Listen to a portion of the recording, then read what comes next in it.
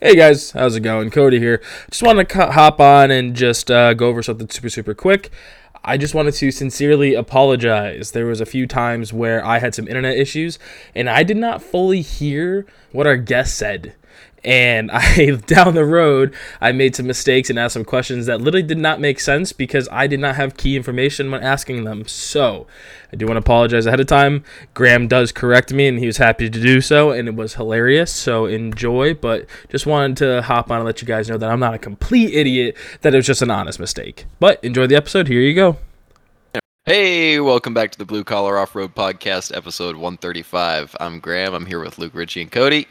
And today we've got a little bit of a different guest on. It's off-roading, but not in the normal sense. I guess it's kind of in the vein with Radial Dynamics. He doesn't have a crawler, so to speak. You've got Brian from River City Rally, who is a friend of Luke's. I met him when I was down in Tennessee. He's a super stand-up guy. He's building some really cool shit, and it's totally different than... It's a completely different world from rock crawling and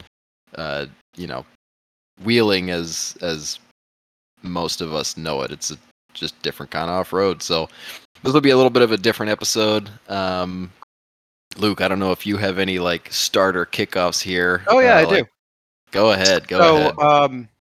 Brian, before we get into how you got into this, what exactly is gravel rallying in the area that we're in? Kind of give everyone an idea, set the stage, if you will. Yeah, so rally, it's at its core, it's a race. But rather than go to a track and do laps around the same track all day, we close down a section of the road or several sections of road, and one at a time, each car runs down it as fast as they can. Just the nature of what we're doing, the roads tend to be usually tight roads. It can be any sort of surface, pavement, snow, gravel, dirt, mud, whatever. Traditionally, it's a lot of gravel and dirt roads. There are some pavement rallies. There's getting to be a few here in the U.S. They get pretty sketchy because you go real fast on pavement, and there's trees and stuff around you and not walls like a traditional racetrack. So that's basically it. It's a race down a unprepared, basically shut down road, and it's an excuse for me to go out and pretend I'm the Dukes of Hazzard for a weekend. I absolutely love that. Yeah, it was cool. I've seen some of the videos and whatnot, and I've seen you building the car. So now that we kind of explained what rallying is to kind of set the pretext for it, how did you end up in that little niche of off-roading? We had a guy on that was into the Pikes Peak and Mount Washington hill killing. It's different and cool. So how did you get into that? So going back to when I was a kid, I was introduced to motorsports by my dad, who was a NASCAR fan, but he wasn't really involved in it at all. He was just a fan. So I had the little toy cars and we go to the races and stuff. And I didn't really have much of an entry point into motorsports. So I went to college because I was like, maybe I can build cars or something. Get out of college, get a job, and I just kind of went with anybody that I knew that was going to a racetrack or going to a race somewhere. And just to see what's up, figure out how I can get into this, figure out what I want to do. And at the time, the place I was working, my friend Michael Hooper was another engineer there. And he was like, yeah, I got a rally car. You want to help me come work on it? I was like, sure, whatever. Went to check it out, and it was, not really knowing what to expect, and helped him put the car together. First thing I remember seeing the car for the first time, and it had actual rally tires, and I was like, whoa, this is, I didn't even know they did this in the US. This is kind of serious, and he's not screwing around. And so went with him to a race just as crew and had a great time. Well, kind of a great time. It's kind of a longer story, but went to a couple of races, started having some success, and just kind of like fell into that because I learned real quick that like I'm gonna gain a lot of experience here as far as like how to prep a car for a race, how to prep a car in general, how to fix a car after they tear a corner off of it because they hit a big rock or whatever. And I was like, no matter where I end up in motorsports, this is gonna help me get there, and it's gonna give me a lot of experience without having to like spend my own money on a car till I can figure out what I want to do. Uh, did some different stuff for a while. Started in karting to like learn the driver skill stuff, and I won the track championship I was racing at, and I was kind of at a crossroads at that point. I was like, okay, do I want to go to like a higher level of karting or try to get into some different kind of motorsport or whatever? And at that point, I was 3 or 4 years into doing this crew thing. And I was like, this is a lot of fun. There's not a lot of places, kind of no matter what you look at in motorsports, it's all a money pit. Like there's nowhere, even when they make money, they're spending more than they make anyway.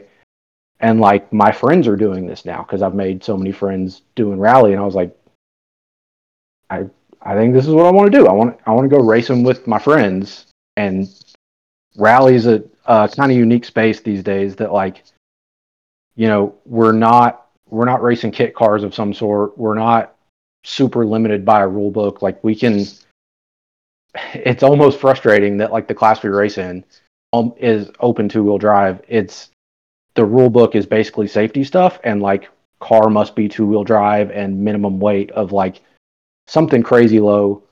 So you just build the best car you can with the money you have and try to go out and you know run what you brung and hope you brung enough, right? I kind of appreciate that aspect though, because I really like motorsports with creative freedom in there. When you are constrained by a set of rules past safety, I don't particularly like watching it. It's a double-edged sword, I think, but you do get some pretty wacky cars. I don't think the winning car is necessarily the coolest car in most of those cases.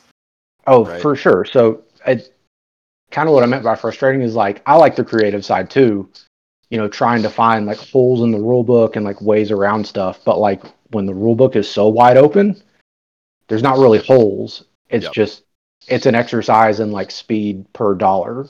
So figure out how to make the best use of the dollars you have and turn it into as much speed as you can. Yep. And it's kind of interesting because I've seen the car in person, the extent that you guys go to maximize the amount of horsepower per pound, if you will. It's awesome and cool as shit to see, because for me one of the cool things was on that car, correct me if I'm wrong, but that's like shim stock over your over the rear view mirror mounts on the doors. Basically, yeah. It's aluminum, so I don't think people would. It's like flashing or something. Yeah. What you're referring to is the side mirror stuff. Yeah, side mirror. I'm sorry. Yeah. So the Lexus has like giant plastic side mirrors on the car. They're kind of heavy, but they're mostly goofy looking and draggy. So we take them off, and I got some like cheapo small mirrors to stick on there. But then you're left with a big gaping hole in the door. And Hooper on all his cars so far has basically just covered it with a sticker. And inevitably, someone's kid comes along and goes, "Ooh, that's neat," and sticks their finger right through it. So, not wanting to spend the time or money to do actual body work, I got this like aluminum flashing material we had around. Is slightly thicker than aluminum foil, and just cut some pieces out and rivet it on. Try to make it look kind of nice. Cover it up, keep it light, keep the dust out of the car, all that stuff, and keep kids' fingers from poking through it. When you told me that when I was down and we were talking, I thought that was pretty funny. The flashing's pretty light too, though. I mean, a kid could probably stick their finger through it, but it doesn't look as cool as a sticker. So for sure. So I think someone's kid could definitely stick their finger through it, but they're not gonna they're going to have to put some effort into it. They're not going to Okay. be like, what does this do? And then stick it all the way through. Yeah. Yeah. The karting thing is interesting. That's like it's something that's always tempted me, but I've just never done it. That's like what kind of karts were you running? Just out of curiosity. Yeah. So karting thing is awesome. The only real drawback to it is like you're limited by like your access to karting tracks, right? Like if you live Yeah. somewhere where the closest track is 900 miles away or whatever. But yeah, so karting, the karts I race, the class, they called it tag, it stands for touch and go, which means the karts have a starter. The point is it's a 125 two-stroke single speed go-kart. So it's like 30 horsepower and it weighs 375 pounds with me in it. Wow.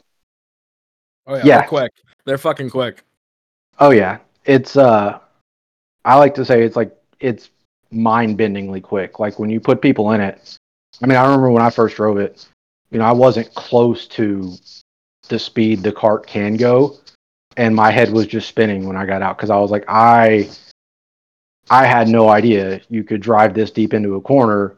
It feels like it's trying to take your head, a different direction from the rest of your body, and it's got so much more. Like people are driving away from me. So, yeah, those things, they're super awesome. Like they're so the shifter tracker carts, aren't they? Is that another term for it? No, not exactly. So the shifter cart classes that race are basically the same chassis, similar motor, also a 125 two-stroke, but it has a 6-speed gearbox. I initially was like, I should start in a shifter cart. I kind of know what I'm doing. I've done iRacing and whatever. And someone advised me like, no, it's probably not a good idea. You shouldn't do that. And I am very glad I took their advice because the single speed carts at 125 will absolutely, they'll kick most people's ass at first. You can work your way up to it. You can get there. Most people can get pretty quick on them. So after I won the track championship at Atlanta Motorsports Park in the single speed class, I did step up to a shifter. I think I ran it for a year and a half or so, but there just weren't many people running them at the time. So I was like, okay, I want to race against people again. I ended up selling it. But yeah, the single speed carts, they blow your mind at first. You kind of catch up to them, like mentally, like you catch up to them, and it's not like super taxing to like, get through a race and whatever. Still fun, like it's still challenging, it's still pushing you, but the shifter cart, it's, it's absolutely like mind blowing because they're, where the single speed cart, because it's a single speed, you'll have certain corners that you're not going as fast as a cart can go, or you get to the long straightaways and you kind of get a chance to like take a breath. The shifter, you're doing so much more because you're banging through the gears and you're always on power. I don't know if you're familiar with like two-stroke dirt bikes or whatever. Like when they're off their power band, like they're off, and when they're on, it's like turbo lag with a giant turbo. It's just completely transforms the thing. So, with the shifter, you're always on the power, and it's every corner is beating on you. You're, the straightaways seem so much shorter because you're always on the power going down them. It's violence. The braking, the shifting, the turning. I mean, I feel like I get beat up after I do that thing. And it's so much fun. It's crazy. It pushes you mentally, pushes you physically. Like if you can get in a tag cart and get a hold of it, much less a shifter. Like shifter's another level, but if you can get in either one of them and like get a hold of it and kind of learn what you're doing, you can get in pretty much anything else, and it seems relatively easy just because you're not, it's not the same level of violence. The things aren't coming at you as quick. Mhm. It's an experience for sure. I highly recommend it. Dude, I've always wanted to try the shifter card stuff. Especially coming from like dirt bikes and riding all different sorts of things. Like hearing that there's carts out there that are running 125s is just so sick to me. Oh yeah. Love it. So is that's generally the usual step that people go for racing, right? Is they start in the carts at a younger age, if not just like that is where like most people start, or am I wrong with that idea? Yeah, kind of yes and no. Generally, the people you see make it to professional racing do start in karts at a young age and generally graduate up the ladder pretty quickly. Um, not to devolve into an economics of motorsport discussion, but they generally move up the ladder to a certain point while they still have, parents funding getting them up that ladder. And then if you can get to the point you need to get to start making money, before that funding runs out, then you get to be a professional race car driver. But beyond that, for those of us who don't have that access point, a lot of people nowadays start. If they start when they're adults, they start doing autocross, they start doing track days at road courses and whatever. Then a lot of people get into like 24 hours of lemons or champ car and stuff like that.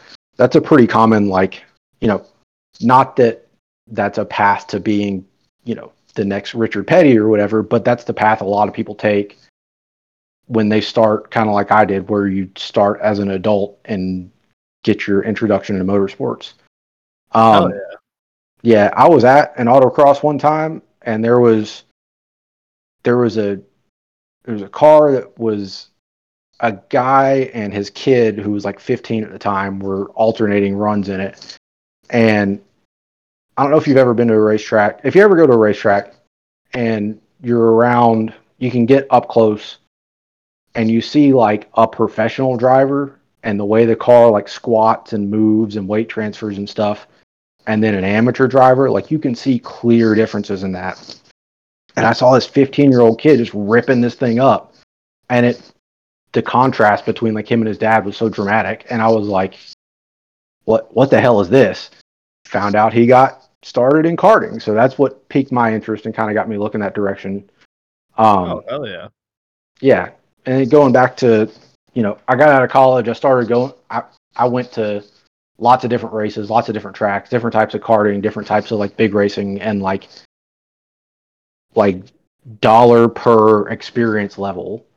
This seemed like the thing that was gonna like push me the most and like get me to be the best driver, like spending the least amount of money possible, because like it's motorsports, it's a giant black hole no matter what you do.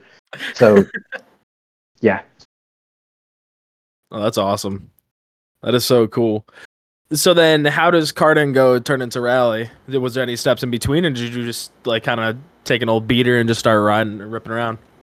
Yeah, so when I started karting, I started probably my first, maybe a year or so after I graduated college, I started karting. At that point, I had already started crewing for Hooper doing the rally car thing.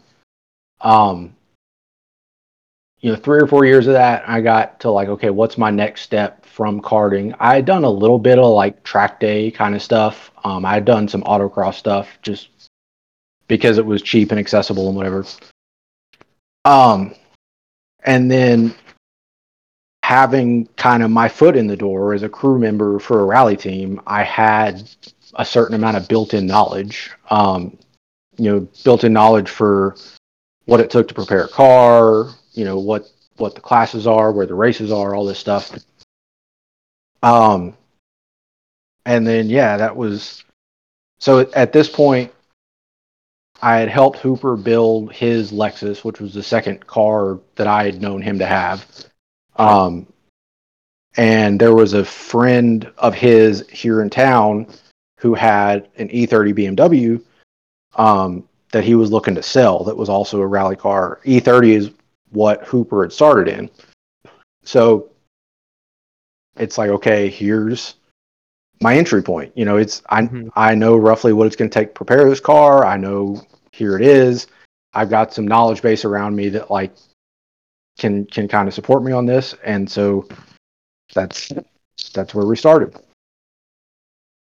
I feel like an E30 is not a cheap choice, though. What did you end up going with for your first car? Yeah, so E30, it's definitely not a cheap choice anymore. So the story behind the E30 is Hooper and three other friends here in Chattanooga. I don't even know how long ago at this point because this was before I got involved. Um, Basically, Hooper had the skill set and the ability to build these cars. The other friends also wanted to do rally, had some, you know, a little more money and not necessarily the skill set or the time to put into building the cars. So they bought and built two E30 rally cars in the early 2010s or so. At that point, E30s were cheap. Like you know, they were getting them cheap. You could buy a wrecked one for $500 with a good motor in it Damn, and swap for that an in your car. E30? Yeah, no, that's what I'm telling you. Like this is before they got to be expensive. They were just an Holy old beater shit. BMW at the time. So, you know, they had two of them they were running. Some of the other friends got a little less serious. That was the car I bought. Hooper and his co-driver got a little more serious. Ended up selling their E30 in 2015, 16 or so. And then with the other friends kind of not running, that car sat for a couple of years. I was able to get into it relatively cheap because it needed some work and whatever.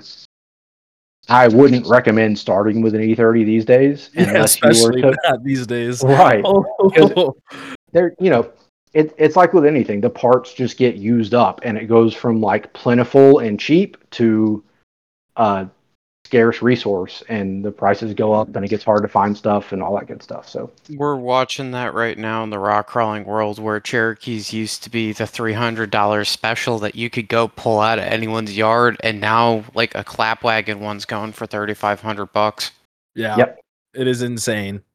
yeah, it comes and goes so fast. Like it sneaks up on you. Like I was watching so a friend of mine was watching an old drifting video, something or other from 2006 or so. And there was, obviously the new like sponsored cars and stuff. And there was an 80 something Toyota AE86 Corolla.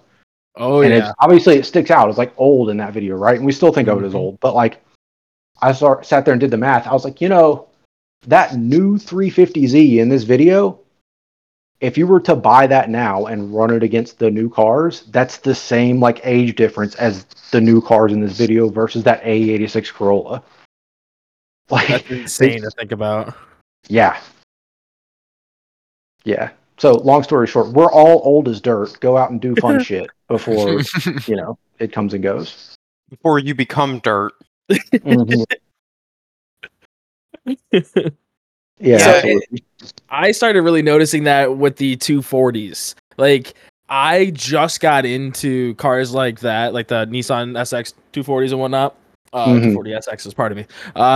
Right as they started getting just stupidly expensive, to where I remember I went over to a buddy's house and he was like, "Yeah, I just picked this thing up for like $3,500." Absolutely rotted. Like the interior was destroyed. And I'm like, you paid $3,500 for this thing, dude? I'm like, what's wrong with you? He's like, nah, man, this thing's cheap. I'm like, oh, okay, yeah, hey, whatever makes you happy, man. Like, good for you. Yep. And I was just like, what the fuck? I never realized just how much money all that was. It's crazy. Yeah. I'm familiar with that discussion too. Friend of mine, same friend from the drifting video. I didn't know shit about 240s. He started helping me on the rally car. He was like, "Man, I want a 240." I looked him up online. I was like, "What the fuck? Why are they so expensive?" It's just an old Nissan. What is this? It is crazy. I mean, they are cool, but just like how with Cherokees, it's just like wheeling tax to Cherokee, or with Nissans is drift tax. It is Mhm. absolutely insane how much money all this stuff costs for like Mhm. cars that are so old, but they're I still was cool. actually just about to ask, is there a rally tax? No, there's not really a rally tax because at least not in this part of the world, just because it's such a small community. Like I say that, but I think we might have created a little bit of a rally tax on Lexus parts. But potato potato. Not really. We noticed, the drift tax and the road racing tax, same as everybody else does, right? Like, E30s, now E36s, I'm sure E46s will be next. Anything that kind of crosses over that to road racing or to drifting or whatever, we'll see that same tax happen, same as those guys will.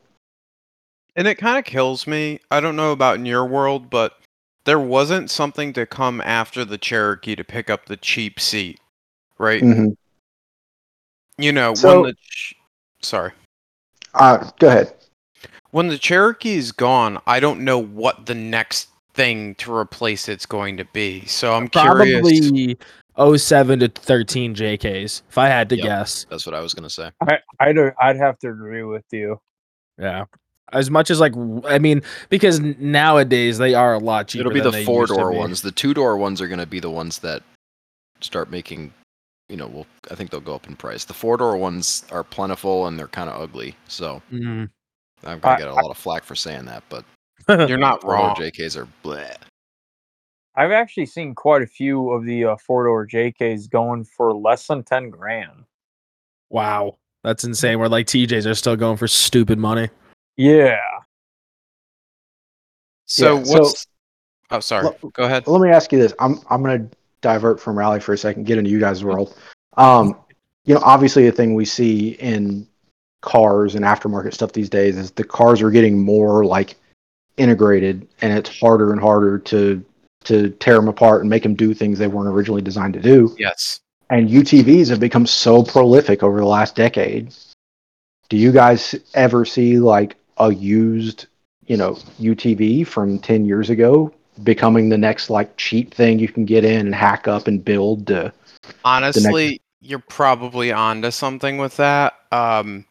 Just because as sad as it is to say, the age of the drive-by throttle vehicles are dying, right? Like, and the ability to get around computers is only going to be more of a problem, especially when you start talking about cutting stuff up. And It's the a other problem, but it's not a problem at the same time. Honestly, the drive-by-wire shit is super nice for the buggy world. I mean, just look at Harry Hendricks's buggy, the Mhm. transverse thing. Like his pedals electric, his throttle's electric. Like all that, almost all of his systems are electric. It makes building a buggy way easier because you just take all the stuff, bolt it I love, down wherever it fits, and plug I it love in. the Like, Volkswagen shifter, like especially. yeah. I was actually talking with Anthony Cairns earlier today, and I was joking about that. I said, "This is badass buggy, and he's got the VW shifter bolted in there." uh, But like on that note, I do see another trend coming about, and that's going to probably be more with the people that have some experience. We're moving to tube chassis. The Yeah. days of building stuff off of vehicles is coming to an end because it's easier Oh, to it won't buy. end. It's always it been will easier to buy a chassis. if the Well, environmentalists have anything to say about it. Anything with a VIN, you can't do shit Mhm. like that. It has to be legal for the road. So to be fair, us going like tube chassis is not the worst idea, especially if that does go kind of crazy. you say Well, us going tube chassis like anybody here has a tube chassis. Come on. I don't mean that it's going to end like rapidly, but I mean that the people that have like even moderate levels of being in the sport, it's going to eventually hit a point where it's cheaper to build a tube chassis than it is to build a vehicle off Not with of. the price of tube these days. Oh, Not you with the know what price I'm of tube trying to say though. Yeah. Yeah, I get what you're saying. For people who actually, but the equivalent to karting for like motorsports or I guess rally or drifting or whatever, the equivalent to go karting before going to a race car of some kind the equivalent of that in an off-roading scenario. Maybe that is the side-by-side ATV stuff. The side stuff is still too expensive. Yeah, I think that's the problem. Is it's so expensive right now. But If also, side by side stuff was cheaper, I could see it being a more feasible thing. But it's like Yeah. even now, it's still hard, at least from what I've seen, to find a reasonably priced used side by side. Mhm. I think on top of that too that's is sort that of where all the shitty Jeeps fit in. I guess is they're Yeah. cheap and they do the thing, and it can get you seat time, and then you figure out if you actually want to do it or not, right? Well, like Mhm. there was this guy that me and Luke met a while ago. I don't remember who he was, but he bought all of his grandkids samurais to go into the woods with instead of side by sides because it was fucking That's cheap. sick. They're the exact same size. They have the same fucking horsepower, but a third of the cost, if not Yep. more.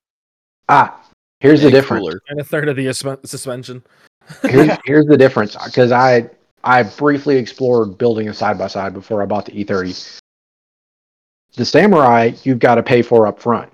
The side by side, you walk in there, the Yamaha or Suzuki or No. Can-Am dealer will finance you No. that thing on a payment plan.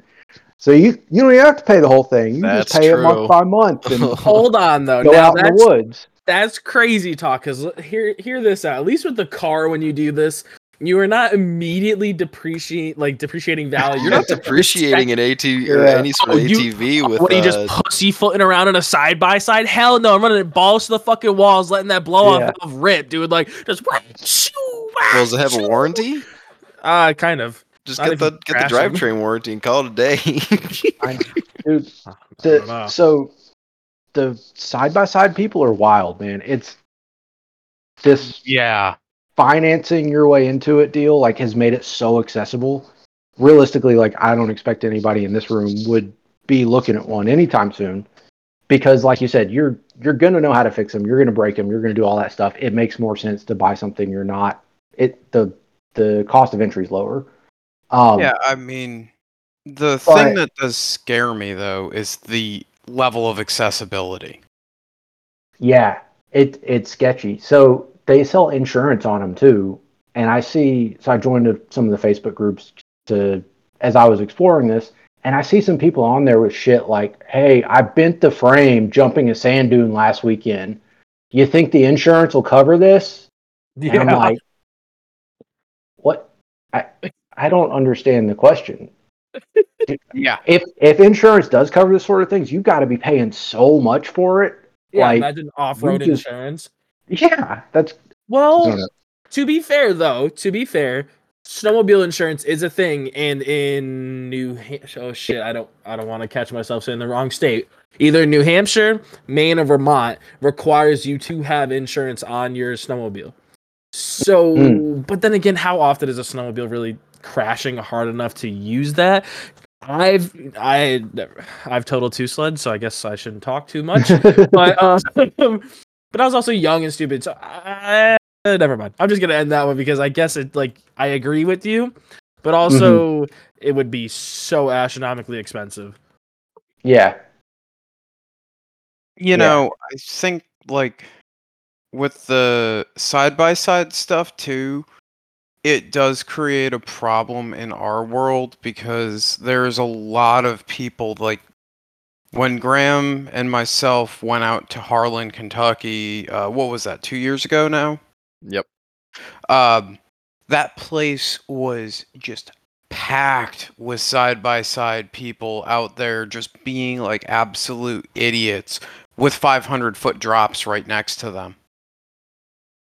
You know, And It was that one dude who was what I like he bellied on that rock, like teetered for a little bit, and then just flopped off the side. I mean, it wasn't a steep drop, but like that's the sort of stuff that you're looking.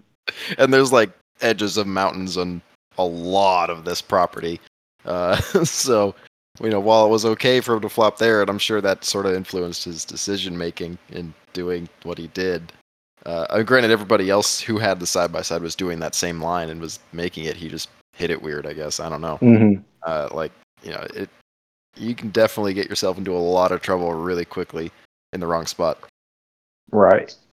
But that's like exactly what I wanted to bring up, because the problem with being able to finance your way into the sport is you have a lot of people that shouldn't be doing it, that are blowing money and getting themselves into really bad situations because they don't know how to get themselves out.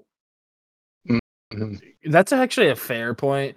I mean, I don't know. I still think the depreciating value thing is just silly too. Like Oh, yeah. spending money on something you're gonna absolutely beat the shit out of. That's rough, but it's also kind of cool as fuck. You know, but I mean, we can kind of do that too. You can just go get a personal loan and go do the exact same thing. So Mhm. Yeah. I'm not gonna lie, there have been a couple of buggies that I've been like, do I sell the Cherokee and just like eat some of that cost and take a personal loan on that? Because like LS3, TH400, minor tune and some 43 stickies is very appealing. No. TH400, no. Yeah. You're not allowed to do Go on, that. Graham. NV4500. Wrong 4. Anyways, Yeah. I do like the manual, and that was part of the reason I didn't do that. But I'm just saying, like it. But it's You could totally do a V8 different. and do a manual. I'm sorry. Oh, yeah. I'm getting sidetracked. You triggered me. We are absolutely getting sidetracked, and it's still more effort than walking into Can-Am where they have a finance booth and they just hook you up with whatever monthly payment on $35,000 for whatever period of time, Mhm. and you load it on the trailer and go to the park and beat on it. Oh, Mhm. you're getting. They'll sell you a trailer too. Oh yeah, I'm sure they will. Well, I'm poor, so I have my Will they own sell you the trailer. truck too? Can I just walk in off the street and say, "Give me a Yeah, truck some trailer and places Can-Am maybe. ready to go"? You know what? Probably. At the very most, it's go across the road. Yeah, Quick. absolutely. I need a $150 or not $150,000 the inner pour broke out of me. $150,000 loan for my truck trailer and Can-Am. Yeah. Oh, so you're going base model for everything? Um, so I suppose that we've covered that we're base poor. What are you running? Because you're in our age bracket, so we haven't really talked about Probably that. our tax bracket too. No, Yeah. he's a mechanical engineer. He's got to be in your tax bracket, but above my tax bracket. Mr. if IT engineer. I'm a manager. Thank you very much. Yeah, if I'm not in you guys' tax bracket, I'm only like one off. I'm not like, somewhere in the stratosphere. Yeah, so the car I got, just finished building it actually. It's a 2006 Lexus IS 350. Um, like I said, like I mentioned before, Hooper's second car that I've known him to have was also an IS 350. That one at the time was the only one that had been built for rally anywhere in the world. Kind of for good reason. There were challenges. There were things we had to figure out. Mostly the transmission. So we got the car. We had been running the E30. We're looking for something to step up to the two-wheel drive open class. And Hooper's brother-in-law, I believe, owns a company called Jarco down in the Atlanta area that basically strips and prepares and resells used motors to Toyota dealerships. So, like, if you go in and with a blown motor in your Toyota and they put in a used engine, they buy it from Jarco or a similar company, not straight from the scrapyard, because Jarco has gone through the motor, resealed it, fixed anything wrong with it, sells it with a warranty. It's a one-stop shop. So they're Toyota guys from way back. And his brother-in-law suggested, like, hey, look at an IS, see if this fits what you're trying to do. And the IS was built as a competitor to the BMW 3 Series, this particular generation being a competitor to the E90 3 Series. And, the size was close enough. It's a little big for what we're doing, but it was rear-wheel drive, which is what we wanted. 300 and a bit horsepower. It's where we needed it to be. Toyota reliability. And Hooper bought a wrecked one so we could look at it, measure the suspension, see what everything does. And it's, the front suspension is basically a downsized and tweaked Tacoma suspension. Upper and lower wishbones and coilover shocks, which, obviously we're off-road, so shocks and springs are huge importance to us, and one of the biggest expenses. It's where you can spend money and make good speed. But most things these days run a McPherson strut front suspension, which to get a McPherson strut that performs the way we need it to is significantly expensive. So this thing being coilovers, we're able to run Bilstein off-road like desert shocks with some custom top and bottom mounts for significantly cheaper than the rally suspension that I put on the E30 several years ago. So it works great for us. The problem with it is the transmission. They never made a manual transmission IS350. Yes, they did. Oh no, 250. You're right. It was a 250. Yeah, actually, sorry, my apologies. Yeah, you're not entirely wrong though, because they did do a manual in Japan, which goes back to where we were. The manual transmission from the 250 bolts up to the 350, but then you've got to make the ECU happy that it doesn't have an automatic transmission to talk to anymore. Yeah. At the time, we did some looking around, and because this motor, it's not a popular swap, like nobody's got an off-the-shelf tune for it or a standalone ECU that you can buy for it. You can do a Motec or something similar. It's expensive though. So he got to looking around once we did this, and he found a guy in Canada that was he worked at a Toyota dealership, I believe, and had gotten an ECU from Japan for his car because he was doing a manual swap. Something about it, like it had some check engine lights on or something. He had gotten another one from Japan to fix it, and so he had the one with the check engine lights and stuff, and said, "Hey, I'll sell it to you." Hooper bought it, but we didn't have. We ran for 3 or 4 years with that car without having a source for another ECU or another way to manual swap the thing. So yeah, like if we'd have gotten in a wreck and broke the ECU or whatever, like that would have just been, we would have been in a little bit of trouble. But that's kind of why like nobody's run them, nobody turns them into track day cars, nobody does anything like that, because the automatic transmission that comes in them isn't very good for performance driving, and you've got to do some work to figure out how to get a manual transmission into one. Mm-hmm. I don't remember at what point this was. I think it was when I started to look at, okay, what's my next car going to be? I looked around and found a guy in Russia who was like, yeah, I reprogram Toyota stuff. Or he's got a Facebook group or something where they reprogram all sorts of Toyota stuff, mostly 1UZs, the V8s that come in the Tacomas, all that stuff. So I messaged him. I was like, hey, can you do a 2GR, convert it to a manual? He's like, yeah, no problem. Send it to me plus $200. I'll make it happy with a manual and send it back to you. I was like, that's awesome. And yeah, like it's kind of a black box still. Like we don't have control of the ECU. We can't, get into it like the guys that have standalones. But we send him ECU, $200. He sends it back to us, and it's happy. It runs with the manual transmission.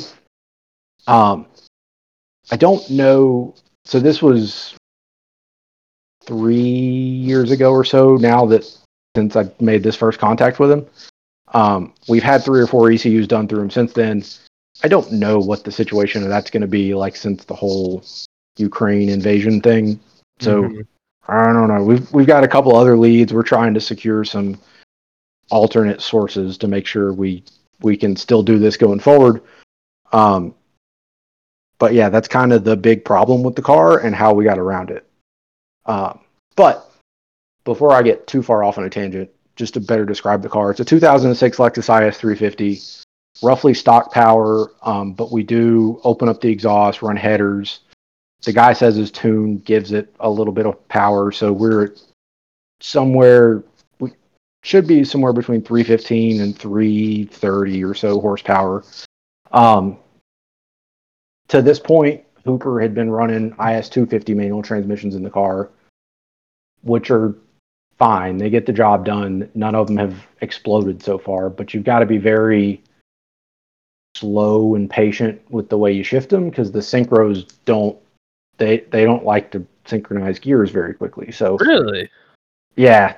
I'm surprised because a buddy of mine had a 250 that was it was a standard, and I mean I don't know, I used to drive the shit out of that thing and it had never had a problem. Actually, I think it's what my buddy learned to drive standard on too, so I'm actually kind of surprised.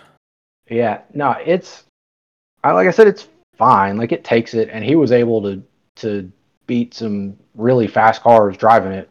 But I remember the first time I drove one. I don't know if you've ever seen the video. It's like a viral video from the early days of the internet with the bus driver who's like shifting gears with his pinky up. Yeah, you know what I'm saying, like with the tips of his fingers. Like the first time I drove one of his cars, like I ground a gear a couple of times, and then I started doing that, like shifting slowly with my pinky up, and no problem. So, yeah, I don't know exactly. So it doesn't like slam shifting. That's no fun. It does not. No. So that leads us to my car. Hooper and I had kind of worked on this together for a while, figuring out how to get another transmission in the car. We looked at a few different options, landed on a CD009, which is not a surprise at all. Yep, 350Z, 370Z. Drifters love them because they hold 1,000 horsepower.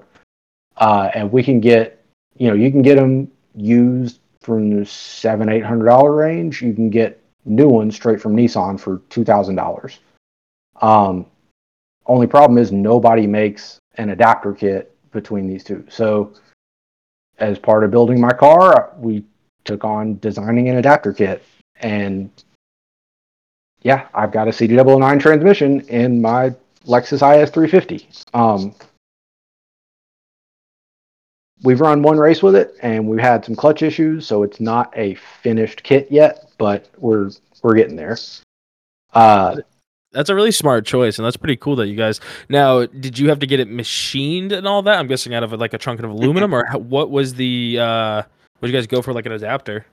Yeah, so I'm an engineer, like for my day job. Hooper also is, and basically, yeah, I took the existing CD009 adapter kits for inspiration, and basically used the automatic Toyota bell housing behind the Toyota engine, and cut the Nissan bell housing off the transmission, take the front cover off, and then I've got an adapter machined that bolts to the bell housing and to the front cover of the Nissan transmission. That's so sick.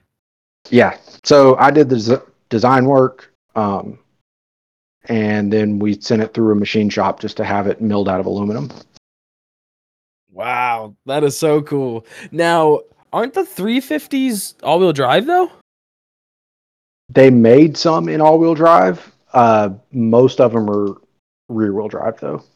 Hell yeah, that is so cool. Yeah. One of the coolest things about his 250 back in the day was the rev limiter was absolutely sick. It sounded almost like an LFA almost. It had this super high RPM rev limiter that was, I don't know if the 3.5s had it, but the 2.5s are so cool. So cool. Yeah.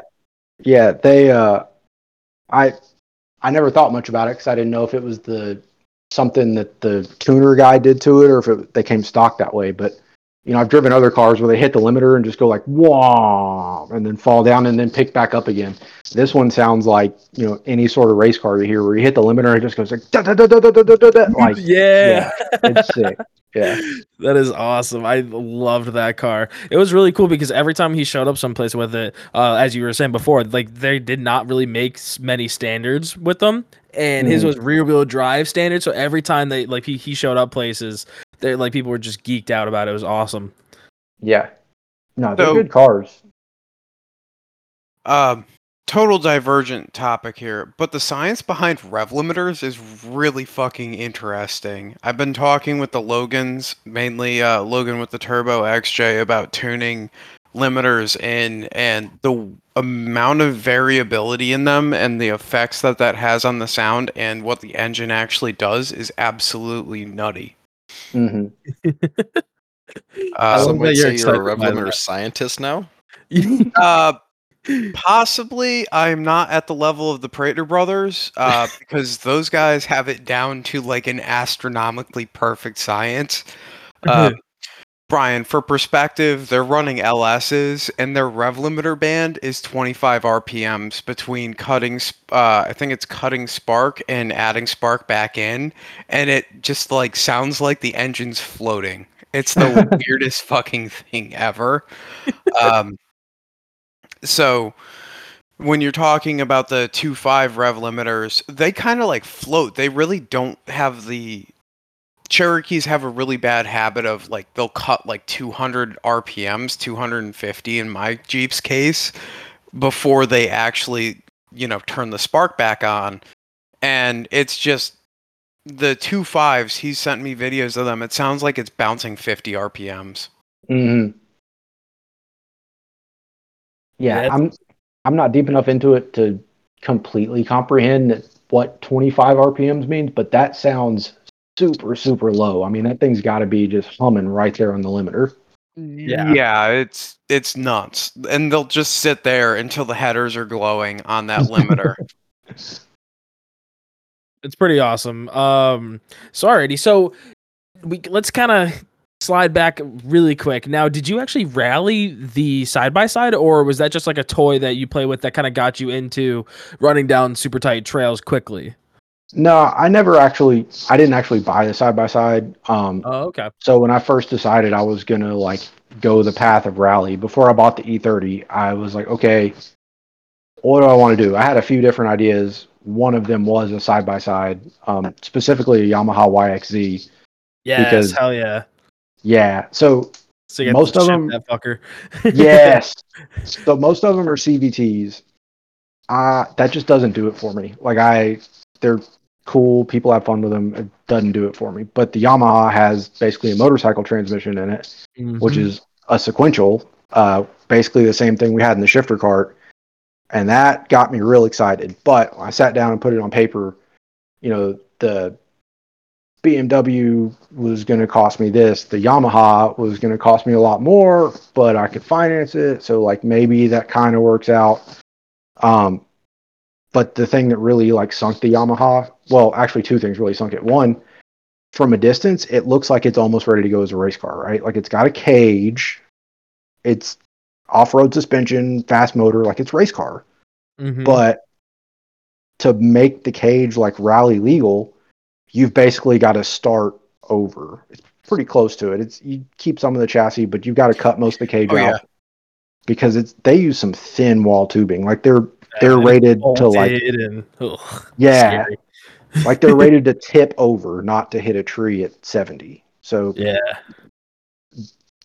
cage, seats, all that sort of stuff. Like I was going to have to buy to do the Yamaha on top of the initial investment, which killed it. Um, Also, at the time, the laws regarding using them on the street were not very friendly in most states. And for rally, one of the interesting things about it is the cars have to be road legal because we'll start from a place in town or the service area or whatever and have to drive on the regular roads just like at regular speeds. We call it transit, to the stage road, which is the race section, and then from there we'll drive another section of road, and we'll do that 3 or 4 times before we come back to the service area again. So at the time, the rally organizations had just legalized, made a rule set for the UTVs, but most of the states we were racing in didn't have laws that would allow the UTVs to drive on the road. So either UTVs weren't going to be allowed to run these races, or they were going to come up with some walkie thing where you were going to have to trailer it between places and whatever. So What? What? yeah, that ended up killing that. And That is crazy. And I'm Mhm. assuming not many people were like, "Oh yeah, that's fucking awesome, I'm in." Like, Right. No, it's oh really man. killed UTVs for rally for now, anyway. You, As those laws open up and as they become cheaper, we'll see what happens. But supposedly here in Massachusetts, which is like the most insane state when it comes to registering vehicles, you can actually, like, I've seen a few Can-Ams and Polaris that are low speed registered. They actually are road legal. And granted, I don't know, I didn't really talk with the guys, but they did have a Massachusetts plate, which I thought was nuts. Mhm. So maybe they are slowly lightening up.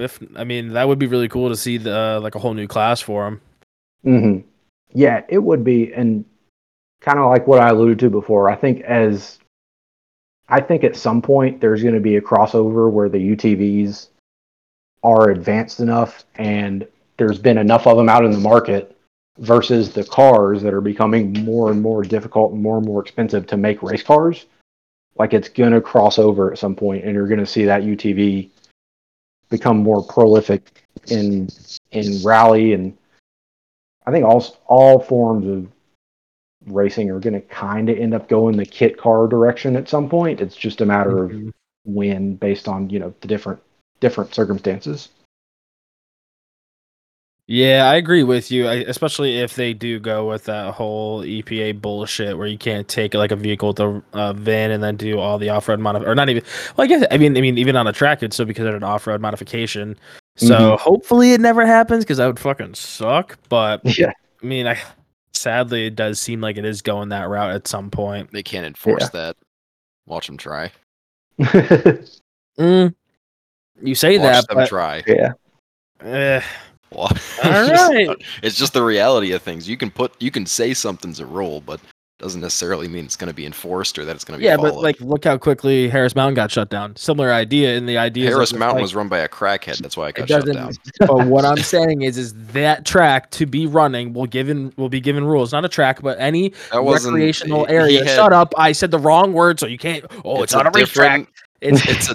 That's not what I'm saying. Using it as an example. It's a totally different example. That's property. Property so then is big money, and there's a lot more on the line than somebody's shitbox vehicle that shouldn't be on the road that is on the road. Mm-hmm.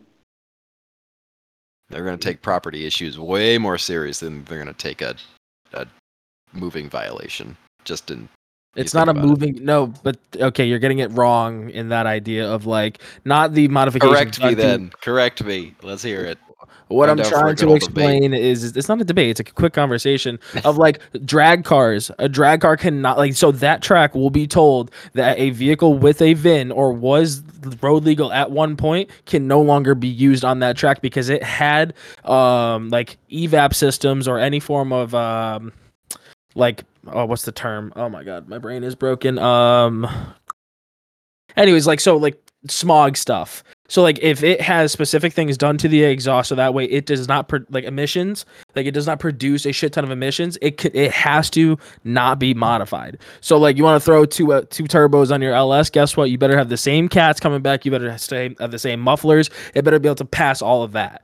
So that track will be told if you see this, they cannot run this vehicle. It is illegal, and to stay open, they have to follow rules of that nature, and that would track suck. has to do that to stay Correct. open. Yes, they would be. Okay. They'd be under that. Like it wouldn't just be like, oh, they can't pass inspection anymore. Like boo hoo, go cry me a river type stuff. It's like that will be the law. Still sounds dumb. Oh, it is. Don't get me wrong. I think it's terrible. I don't know how you enforce that. I don't know how. Like, I think guess it's that one of comes those down to- things where if it was going to be enforced, it's going to be one of those stupid self-policing things where XYZ amount of fine is going to scare the people that own the properties into shutting it down. Yes. Yeah. If I had to guess. But the other thing that I would have to say is that I think that they would be very hard pressed to pass that because, like, it's one of those situations where, not to go into my little worldview, but they made it illegal to have a pistol brace. 0.05 to 8%, depending on what figures you use, actually complied with the rule. it's going to have a very similar thing to that, where it's very hard to police on an individual level. Yeah, I don't A know. fair point. I Mhm. don't. Easy to talk about it, harder to do something about it. Mm-hmm. Easier to write a piece of paper and not do anything to enforce it, because that's going to be. It has to be enforced pretty viciously in order for that to actually hold any Yeah. traction. Otherwise, it's just And- going to slide into the list of rules that we don't follow because they're dumb and somebody just put them in Yeah. place to put them in place. Mhm. And And there are a like lot of those. where Brian and myself live, I really don't see that ever actually taking foot. You know, Right. like our government in the state kind of just basically said no more emissions because it's too expensive for us to keep the program going. Yeah. So Yo, Tennessee doesn't give a shit. So I got not a, I got a, iota. I got a fun story about that. So when I sold the E30, I sold it to a guy in Washington because the rally community is relatively small and spread out all over the country. So he said he wanted to buy it. I knew some people who knew him. He sent me the money. I put the car on a semi truck and it got shipped across the country to him. Came to a problem when he went to register it because Georgia doesn't really care. Tennessee doesn't give a shit. Where he lived in Seattle, Washington, they gave a shit. So they looked at the title and realized it didn't match the VIN on the car.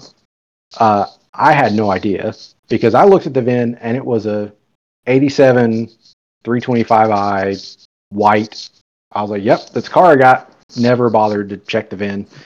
Neither did the state of Georgia when I registered it 4 years ago, or Georgia 2 years ago, Tennessee 2 years before that, whatever. The guy who I had bought the car from, I don't think did anything intentionally malicious, but he was out of the country because he took a different job out of the country at the time. And I think what happened was when that group of people had several E30s, they had bought another one at some point, and in scrapping them and building ones and whatever, like they got the titles mixed up, and I got the title for a different car than what I had. Damn. Georgia. So basically, my only recourse was to file for a lost title for the VIN for the car that I had now sent across the country. Georgia has a process for getting a lost title, but they want you to present the car to a police officer. They run it through whatever database, make sure it's not stolen. Then they sign off on it. Then you can get a lost title. Which was fine, except I had already sent the car across the country. I went to my local police station and they were like, we can't help you. I was like, can we FaceTime the car and you'll see it is what it is? He's like, no, I got to be able to seize the car if it's stolen. I was like, I mean, you can't do that, but I'm standing right here. Like, you can arrest me, like, whatever. They were like, nope, can't touch it. So after 3 or 4 weeks of trying to get a hold of the actual Department of Motor Vehicles in Atlanta or whatever, and basically no help at all, staring down, paying another $2,500 twice to ship this thing back across the country and back again, so I could get a title, so I could actually sell the car. I realized Tennessee, if the vehicle is over, it's either 15 or 25 years old. I think it's 25. If the vehicle's over 25 15. years old, 15. It's 15. You can submit for a replacement title with just an affidavit saying, yep, this is what the car is. It's not stolen. That's it. Yep. Huh. So I, with the car already on the other side of the country, I sold this car with this title that I had never had in my hands to a friend of mine who had a Tennessee address. He registered in Tennessee. 2 weeks later, a perfectly clean title shows up for this car, and he sells it to the guy in Washington, and Washington takes it and doesn't So- ask any more questions. I've got some funny stuff to add to this, right? So I live in Tennessee. Connecticut doesn't issue titles. I had to go through the same form process that he had to do. The funniest part about this is that they make you sign that piece of paper, and then they make you pay like, I think it's a $5 mailing fee and a $15 fine, and then your title shows up from Nashville in the mail in a normal envelope. Nothing fancy about it, just like you get a title in the mail one day. Yeah. So No, like, it's nuts. the craziest part to me, so like as I read through the process online, I think it said, certificate of ownership or something. So I expected basically a branded title, like a certificate that says like, yes, Tennessee, we acknowledge that this is your car, but like we're not standing behind it if it's stolen or whatever. It's just old, so we don't care. And this thing showed up. It was a brand new, like clean title with like no notes on it, nothing. I was like, holy shit, this is ridiculous. Like it just, if your car's 15 years old, that title doesn't mean much anything anymore. Yeah, so like I've been through a bunch of ignition clusters and whatnot, so I just wrote 300,000 miles on it. My title says 300,000 miles, and no questions were asked, nothing about that. Just like it just showed up in my mailbox. Not even like or not even like a envelope or certified mail. Nope, just like normal like business envelope with your title in it. Yeah. So yeah, we don't have that luxury around here. Yeah. No, but Massachusetts is like actually pretty okay with some things, depending on the state it comes from, because like Connecticut's rules are fucky, Vermont's they rules don't are give you a fucky, title. Maine's rules are fucky. I don't know about New Hampshire, but like because of all the states around us having really shitty rules, Massachusetts kind of has to just Be okay with take it. it. Yeah, Yeah. like when I got that the J20, that Jeep truck from the guy in Connecticut, I had a title that like wasn't to that guy. It was just this giant mess. He had never registered it, so it was just this. I had a random title and a bill of sale written on a piece of paper with the wrong guy's name on it. Right? I mean, Oh no. that's all I had. Is I had a title my. from like 3 years ago and a bill of sale that meant nothing. So I was like, well, just gonna write a new bill of sale on a new piece of paper here with the right name on it and bring it in. And then they were fine with it, right? It's a little different, but same concept. The states that overregulate just end up getting screwed because they have to deal with the shitty state. And granted, shitty is a perspective here. I love it. I don't want to have to deal with it. So much, having to deal with the paperwork on it all is a pain in the ass, especially if you know it's not stolen. It's just in a weird, like, paperwork's gone sort of situation, or like the wrong paperwork was given in your case, right? So, and my case. It is what it is, right? You can make it work if you're crafty enough and actually have some form of proof that maybe you owned it. I don't know. And in my case, it's like I've owned this vehicle for at that point, 3.5 years, 3 years. Like I own the vehicle. I know it's my vehicle, right? Yeah. Makes it a lot simpler. So now, going back to the rally stuff, where do these things get held? Because like, I know some of the details, but I think the scope of like how far you guys go is kind of wild. Yeah, no, that's a good question. So the series we race with is called ARA, American Rally Association. Basically, it's a national series. Hooper does his best to try to compete for the national championship every year. And to compete in the national championship, they've got a couple of races that are classified as West Coast races out in Washington and Oregon. You've got to compete in at least one race from the West Coast and from the East Coast. So he's got to go out there and run those races every year. Most of the rest of them we run. So the closest ones are in Missouri and Ohio. And then, there's a couple in Michigan every year. There's one in Minnesota coming up that I'm going to try to make. And there's one in Maine that's a big one every year coming up next month, actually. So, yeah, I've been to a lot of them either as driver or as crew for Hooper. It's definitely a haul. It's seemed kind of crazy at first when he told me. I remember the second race I went to with him, he was like, "There's this race in Michigan. It's going to be great." I was like, "That's like 16 hours away." He's like, "Yeah, it'll be fine." And I'm like, "That's stupid. I'm not going." And then I thought about it for a little bit. I was like, "Well, I don't have anything better to do that weekend, and I don't have to pay any money to go. So, yeah, let's go." So I went. There was a group of 5 of us that were on that trip that weekend. Great group of people that I had a good time with, and we actually won that weekend. And like that kind of set the hook for me. I was like, "Yo, this is awesome, and I can learn cool stuff and go see cool places. Sometimes more cool than others, but yeah." So we race all over the place. It's I question it sometimes when I like drive past the racetrack that's like up the street from my house. Like, am I doing the right thing? But it's I love it. Like, I going to a race closer and go and race more often would be cool. But like every time we go to a race and it's like this trek across the country, it's an event. It's something cool just to make the race and to get there and to be competitive and stuff. Whether we win or not. And I mean, I'm competitive enough. Like I want to win. I'm showing up to win.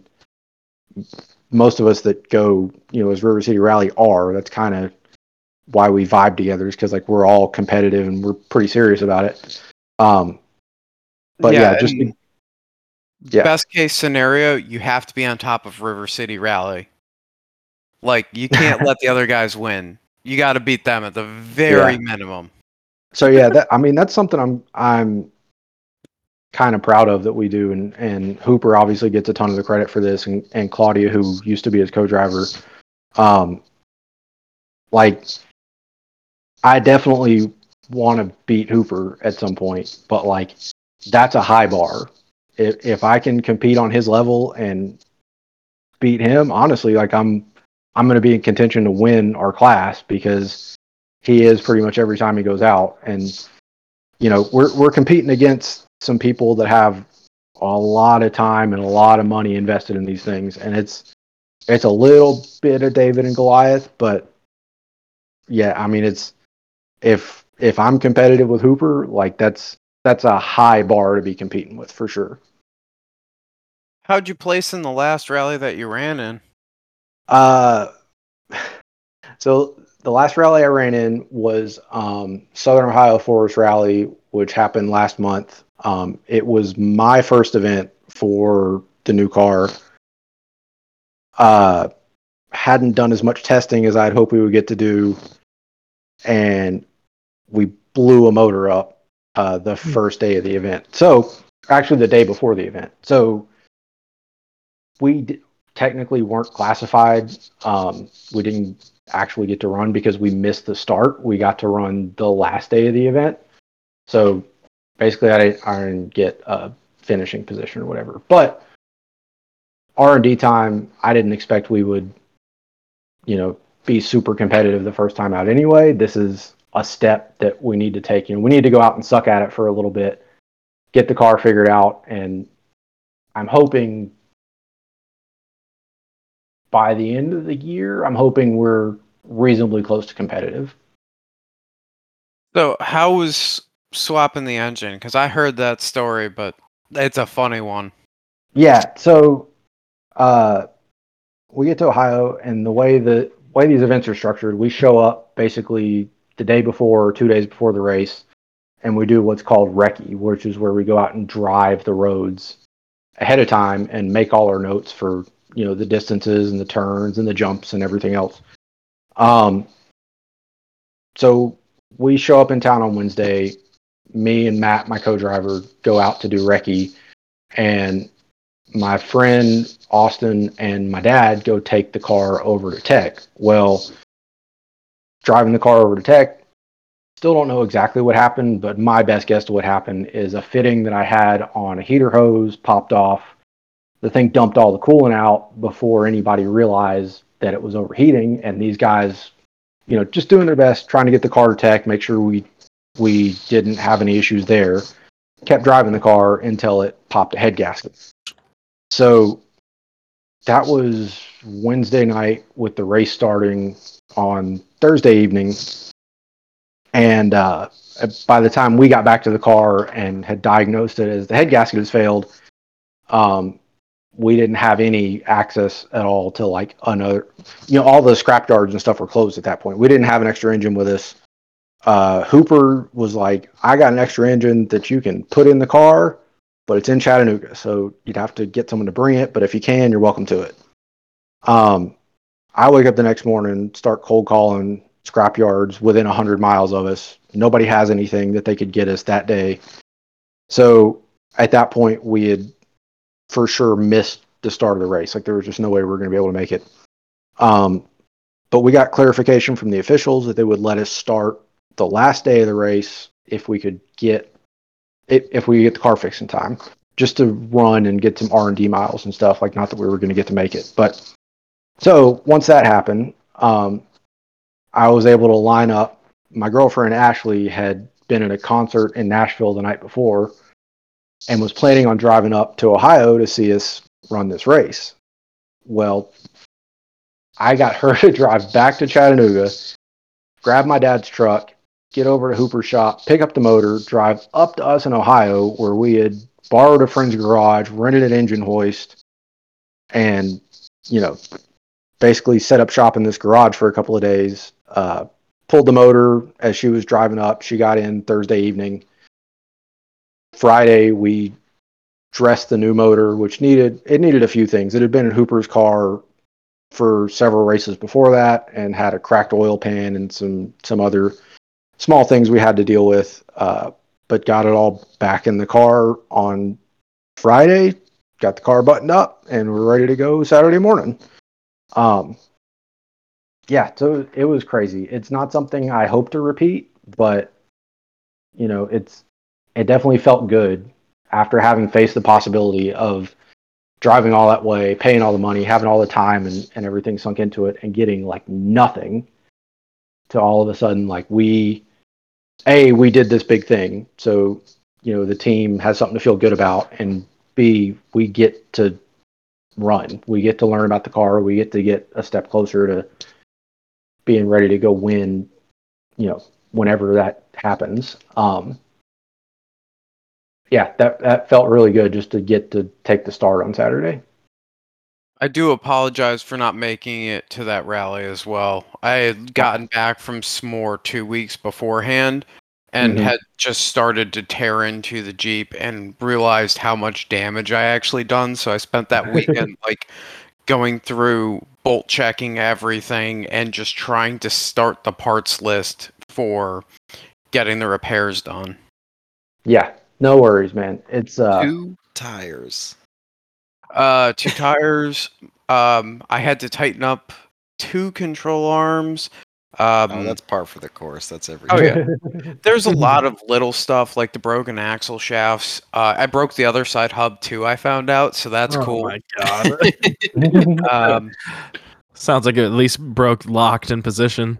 yeah, it broke locked in position, but it won't unlock. I have a cracked pitman arm because that's normal. that's interesting. That's not normal. The rig does it once every 2 years, so we were due. I remember It you happened. saying this, and that just doesn't make any sense. That shouldn't be normal. Quit But I cranking do- that thing on too hard.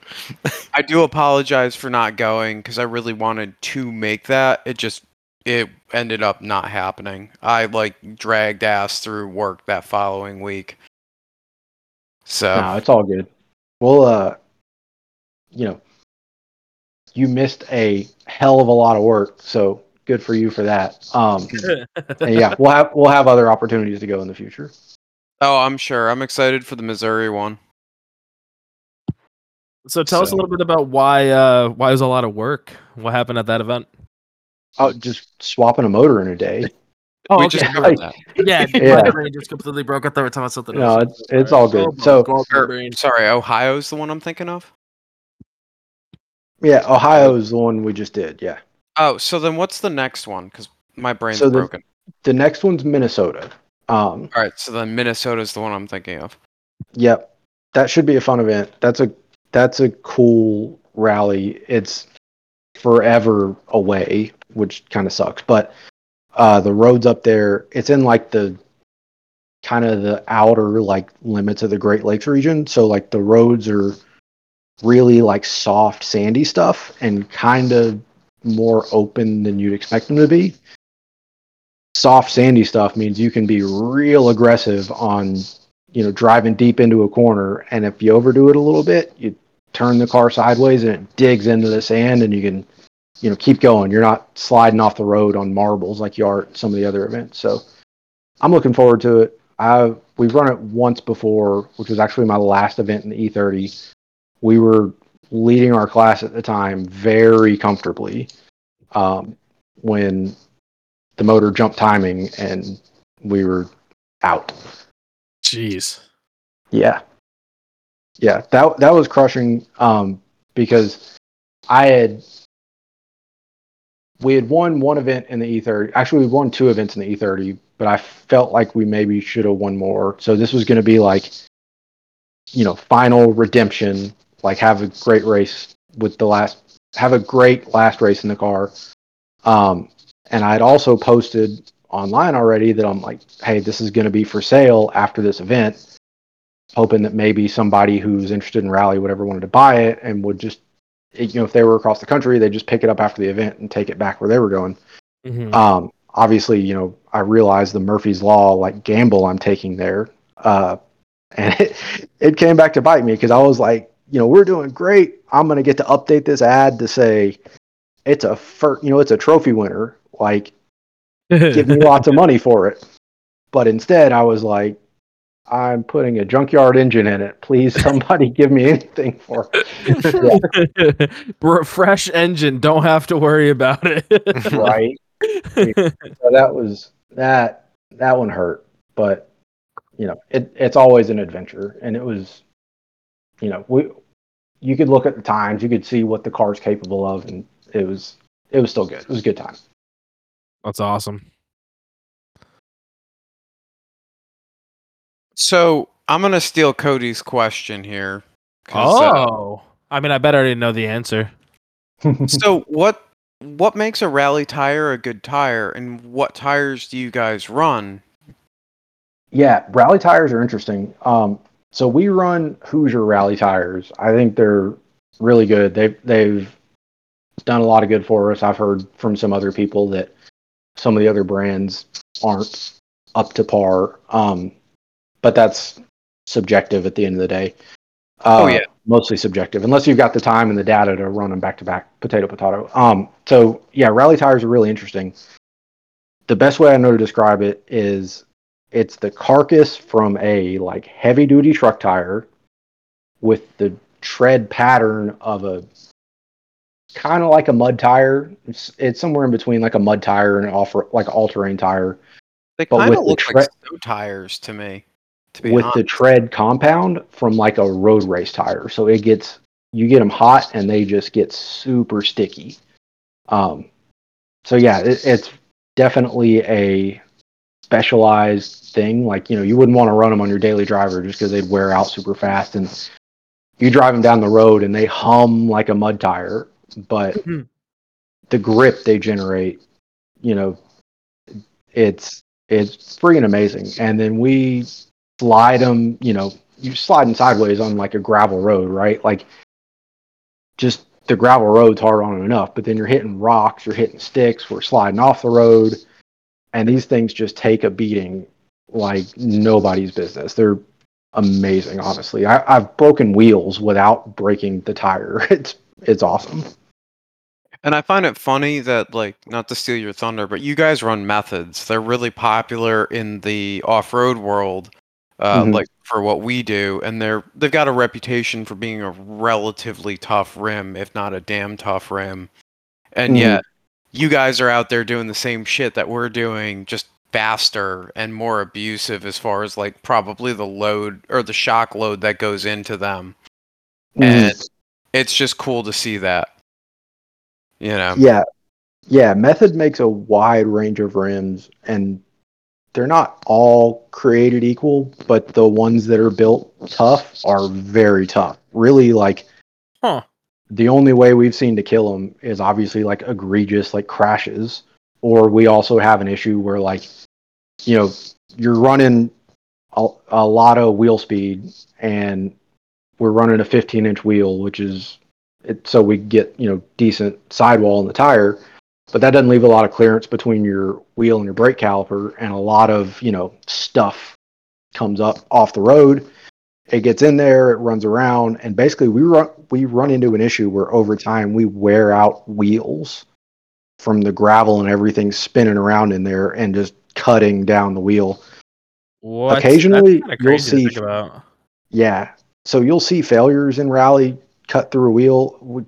It's not very common.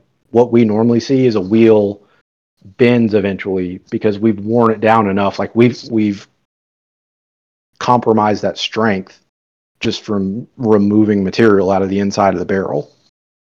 Now, are you guys running bigger brake calipers, or is it just the clearance that causes issues there?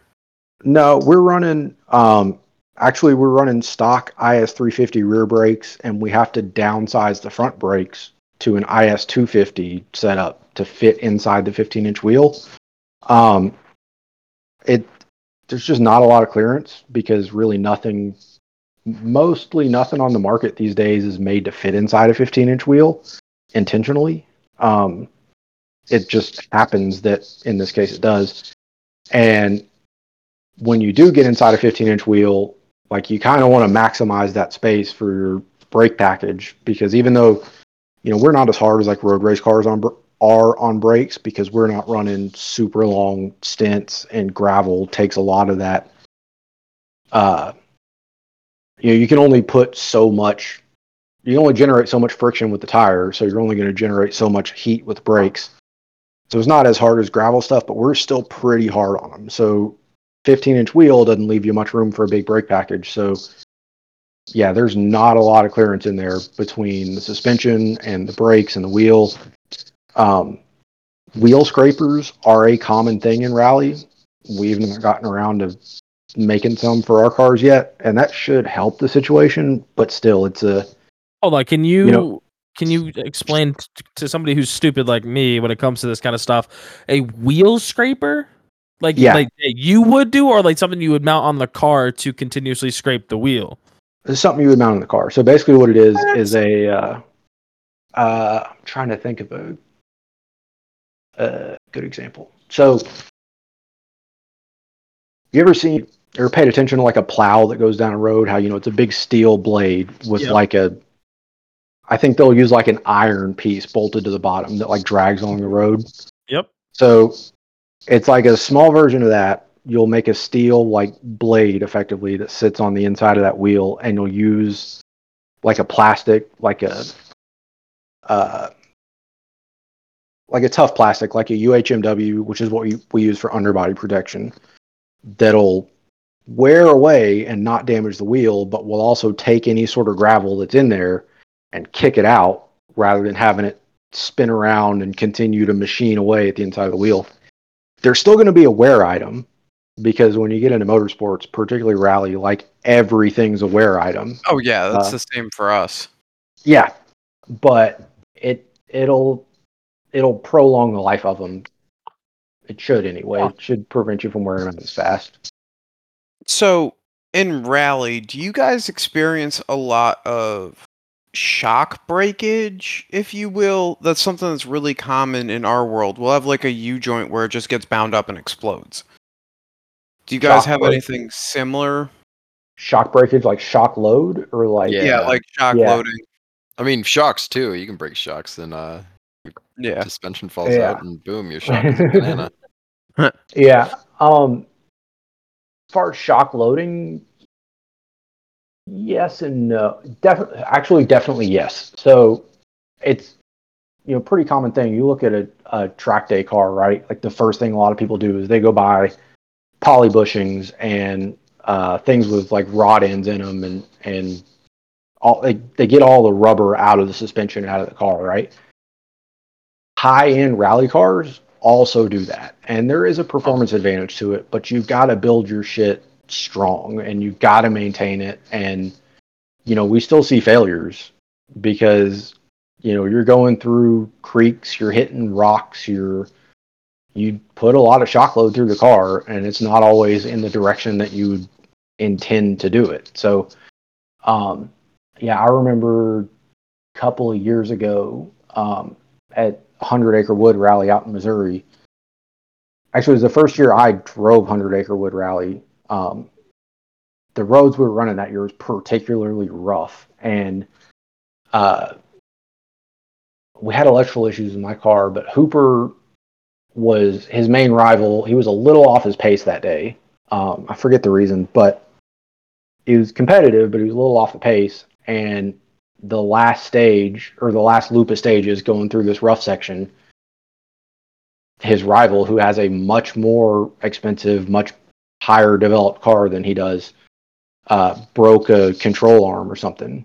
And day over, Hooper won that event. So we keep, because we don't have the budget to like buy all the best stuff and the best of everything, we try to be kind of strategic about leaving rubber and leaving bushings and squishy stuff in certain places so that, you know, we give up a little bit of the precision and a little bit of the handling of that car.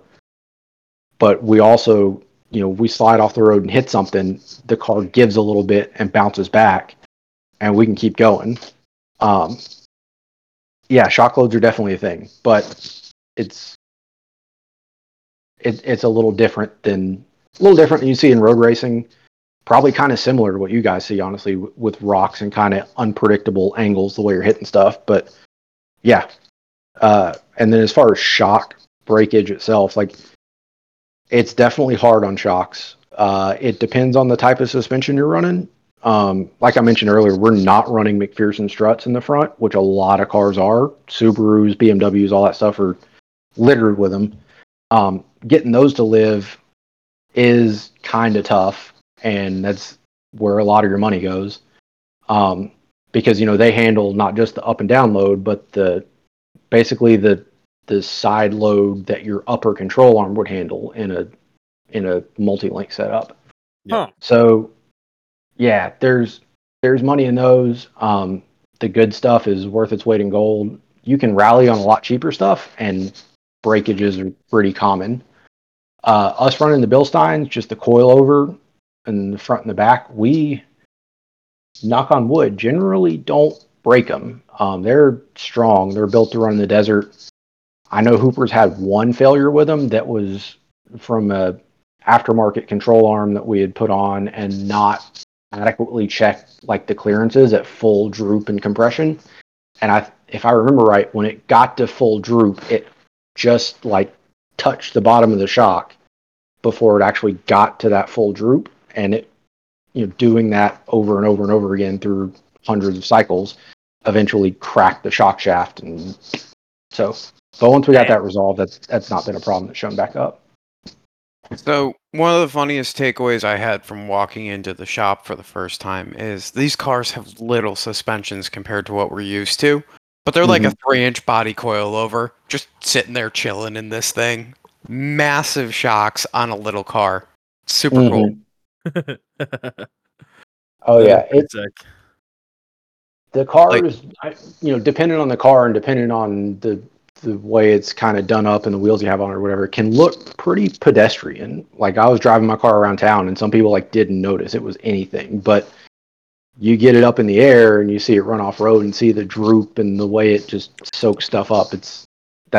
That's where they differentiate themselves. Now, how is the civilian side of the car? Like, I know it's got obviously race car features like no interior and all that, but running down the road, how's it feel? Shitty. I mean, it drives fine. It's not like, you know, it's not trying to kill you because it's an OEM drivetrain mostly. But you know, there's no heat, there's no air conditioning except for we put a little scoop with a vent up in the ceiling or up in the roof of it. Lexan windows, so they've got the little sliders that open up, but they don't roll down. All the sound deadening's out of it, so they're loud going down the road. You know, they kind of buzz, and I mean, it drives fine, but it's not comfortable going down the road for sure. It's pretty no compromises, like full race car. You know, Yeah. yeah. Uh, Sick. the other thing I found funny is how like your door bars are done. That thing does not look comfortable to get into. I completely understand for safety, but Yeah, it's not bad. I mean, it's not. If I were to drive around every day, like that would kind of suck. It's a little annoying, but it's not like, I getting out of it quickly would not be any sort of a struggle. Like you can climb out and it's pretty fine. It's not something I would want to try to get in and out of, as an old person with a bad back, or if I had, a knee injury or something, like it would get challenging, but just kind of normal everyday stuff, it's pretty easy to get in and out of. the other part that I found kind of cool was you were the person that turned me on to the fire protection systems. Mm-hmm. So I thought that was interesting that you guys run them everywhere, and we talked about them when we talked with Radial Dynamics. So I'm super excited to get that system installed. I'm gonna try and get that done before Good Evening Ranch, but no guarantees on that. Mm-hmm. Yeah, we're mandated by the series to run a fire protection, like an onboard fire protection system. It's actually only been a thing for a couple of years now. Like we've always had to carry handheld fire extinguishers, but the onboard system is a new mandate, which really is probably the right thing considering what we're doing and the circumstances. But I don't. My knowledge about them is not that extensive because Rally tends to, even though we don't follow FIA rules to the same stringentness that like series in Europe and other parts of the world do. They do kind of default to FIA for safety stuff usually. And basically the way the FIA book is written, like they kind of write the spec for the system, and then you go buy it from one of a handful of manufacturers, and they say, okay, you get a bottle of this. It comes as a all-in-one kit. It's a bottle of this size. It's 2 nozzles for the cab, 3 nozzles for the engine compartment. You mount them. It kind of specifies where to mount them and how the handles or the the release handles are set up, and you put it in the car the way the instructions say to, and go from there. Hope for the best. Yeah. So, what's some of the sketchier stuff and some of the better stuff you've seen rally racing? Yeah, I mean, this. Do you want sketchy like dangerous sketchy or sketchy like driving wise, home built shitbox? Okay, driving As long wise, as it's sketchy. yeah, sketchy stuff. So generally, the sketchiest stuff with rally racing is it's not,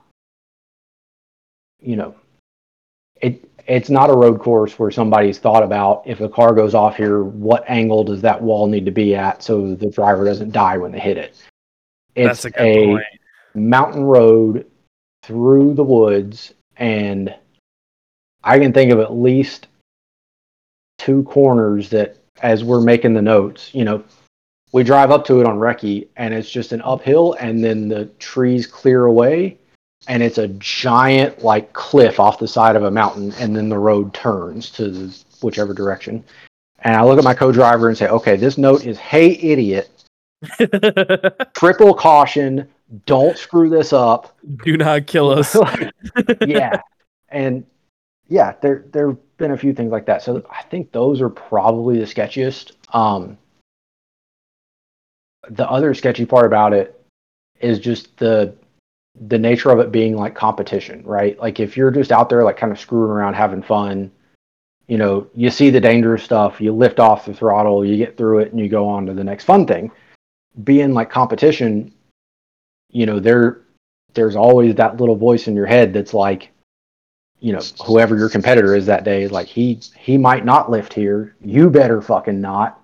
So that's the sketchiest part about it. And I watch the videos of the fast guys and try to like learn and whatever. And not that I watch it and think I can do that now, but I usually watch it and think, okay, I can I can get there. Like I can learn, I can whatever. And with the they actually had to slow the top class of cars down the last couple of years because they had gotten so fast that they were getting to be a certain level of dangerous.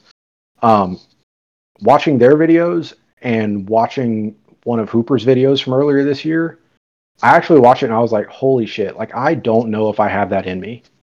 Like I hope I do, and I'm gonna try, but that is they're going so fast through this stuff and they're so committed, you know, because the most of the game, most of what we're doing here is like, you know, we're making these notes so you can drive to what the road is beyond what you can see.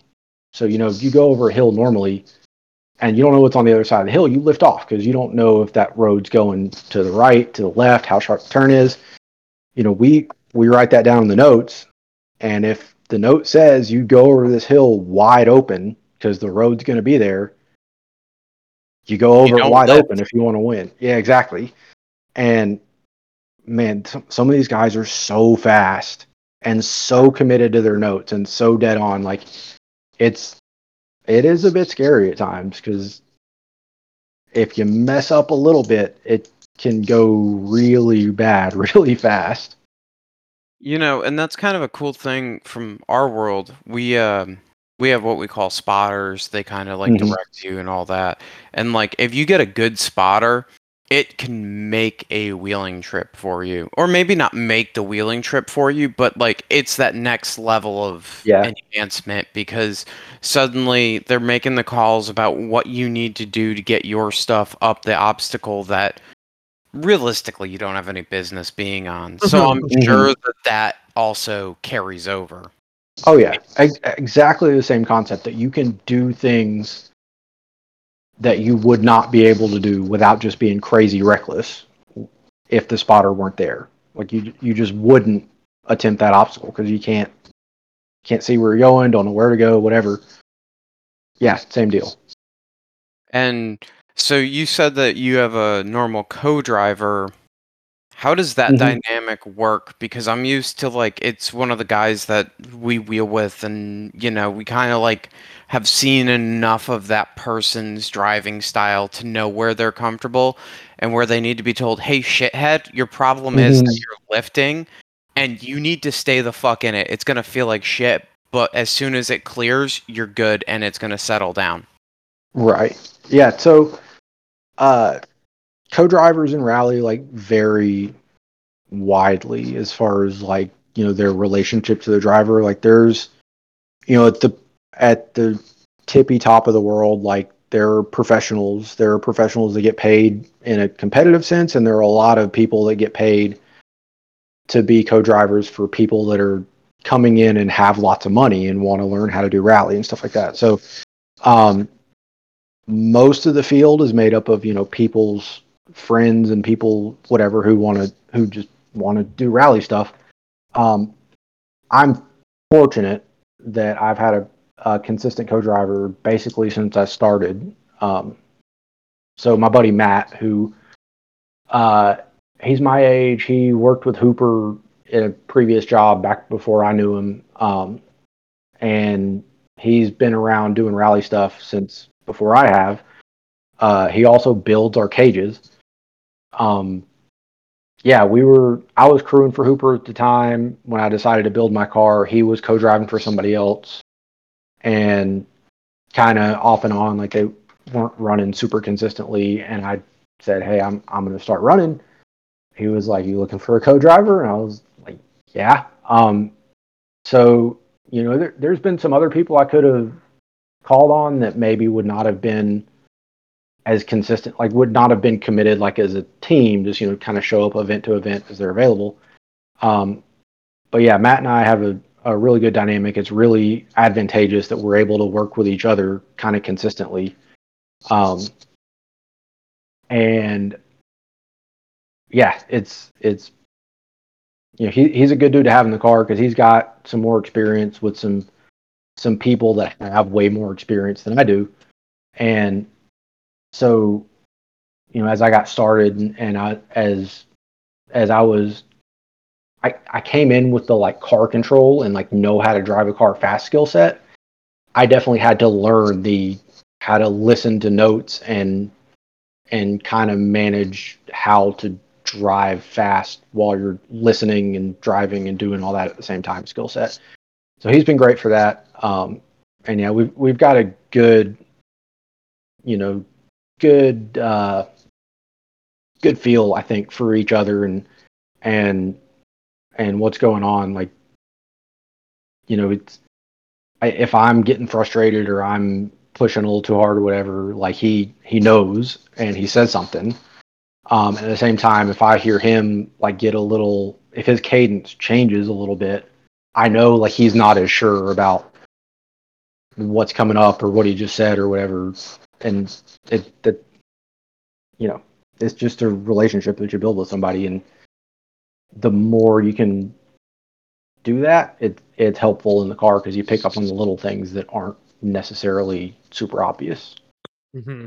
Yep. Yeah, I'd definitely say a co-driver is way more important than a just a spotter with wheeling. You know, like I feel like you literally are just paying attention to not dying while driving rally. That having that like person in the back of your head going, "Hey, turn left 2 o'clock. You got this," and you just like Yeah. let off, tap the front brakes. You know, like load up the front tires and just fucking hammer through the corner. And then he's telling you like, you know, over this next crest, you got like a right hand corner, like, and you're just trying to rip. That sounds so sick. I would love to try it. Yeah, Sounds like so much fun. It's definitely, when I say it's the same concept as you guys' a spotter, like it's the same in a certain way, but it's also like a order of magnitude like higher consequence because the things are coming faster. Yeah, You know what I'm and saying? I mean, the difference between what you guys are doing with the notes and I'm assuming the co-driver is reading you the notes and whatnot and sort of giving you advice as to what you're doing, Mhm. whereas a spotter is very much it's just a much slower game with off-roading or wheeling.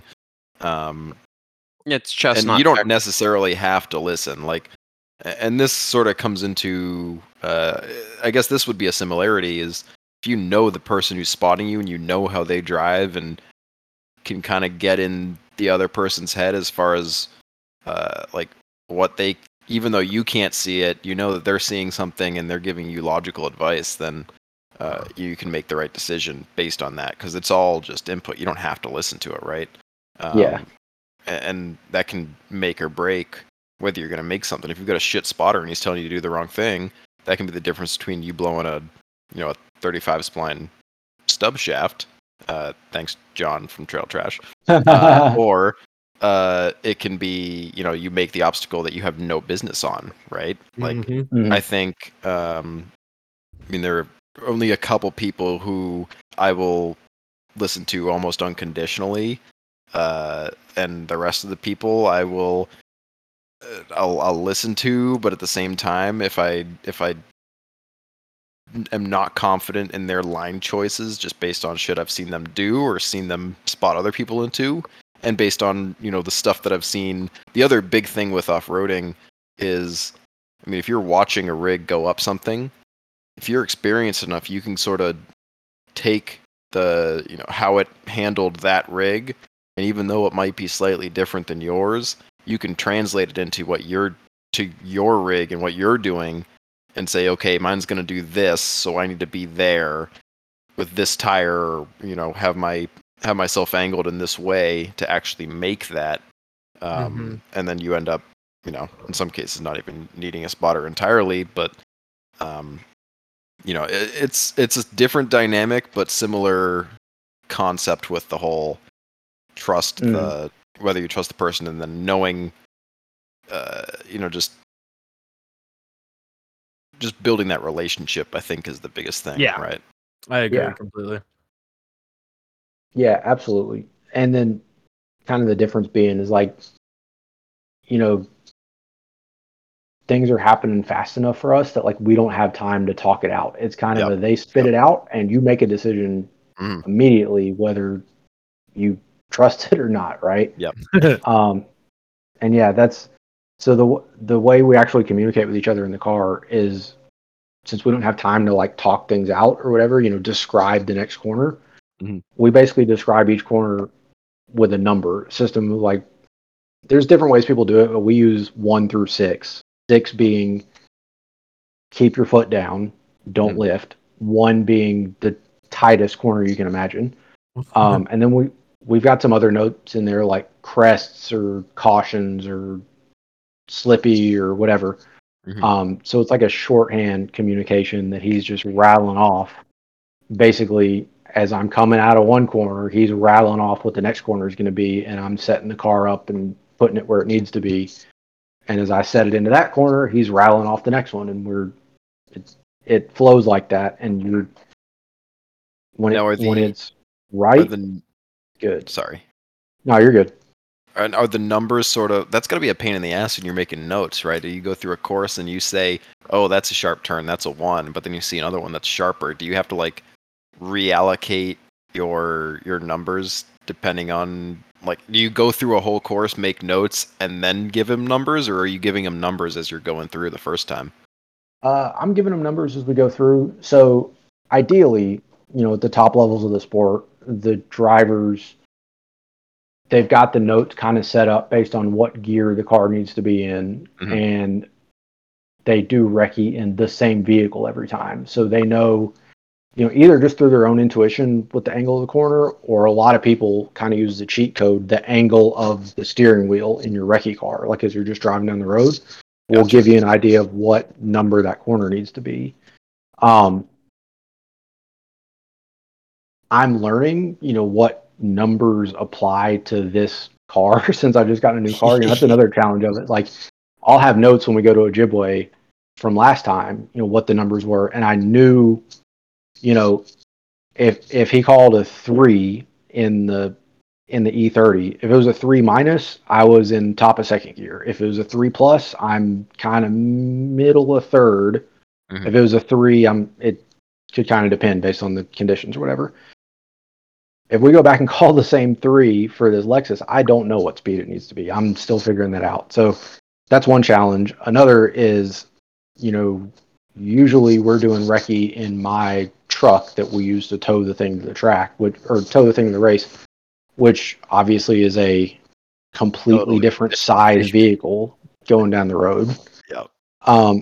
It's consistent though, which is helpful. But a lot of people, depending on their circumstances, either whether they're flying into the races or like Hooper's towing a big trailer with 3 cars on it now, get a rental car to do recce.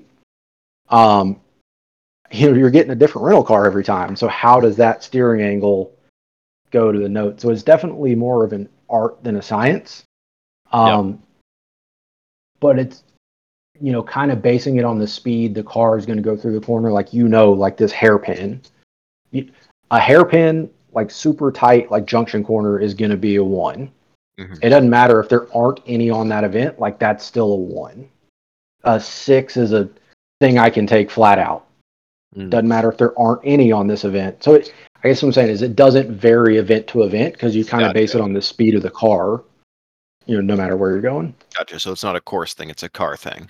Exactly. Okay.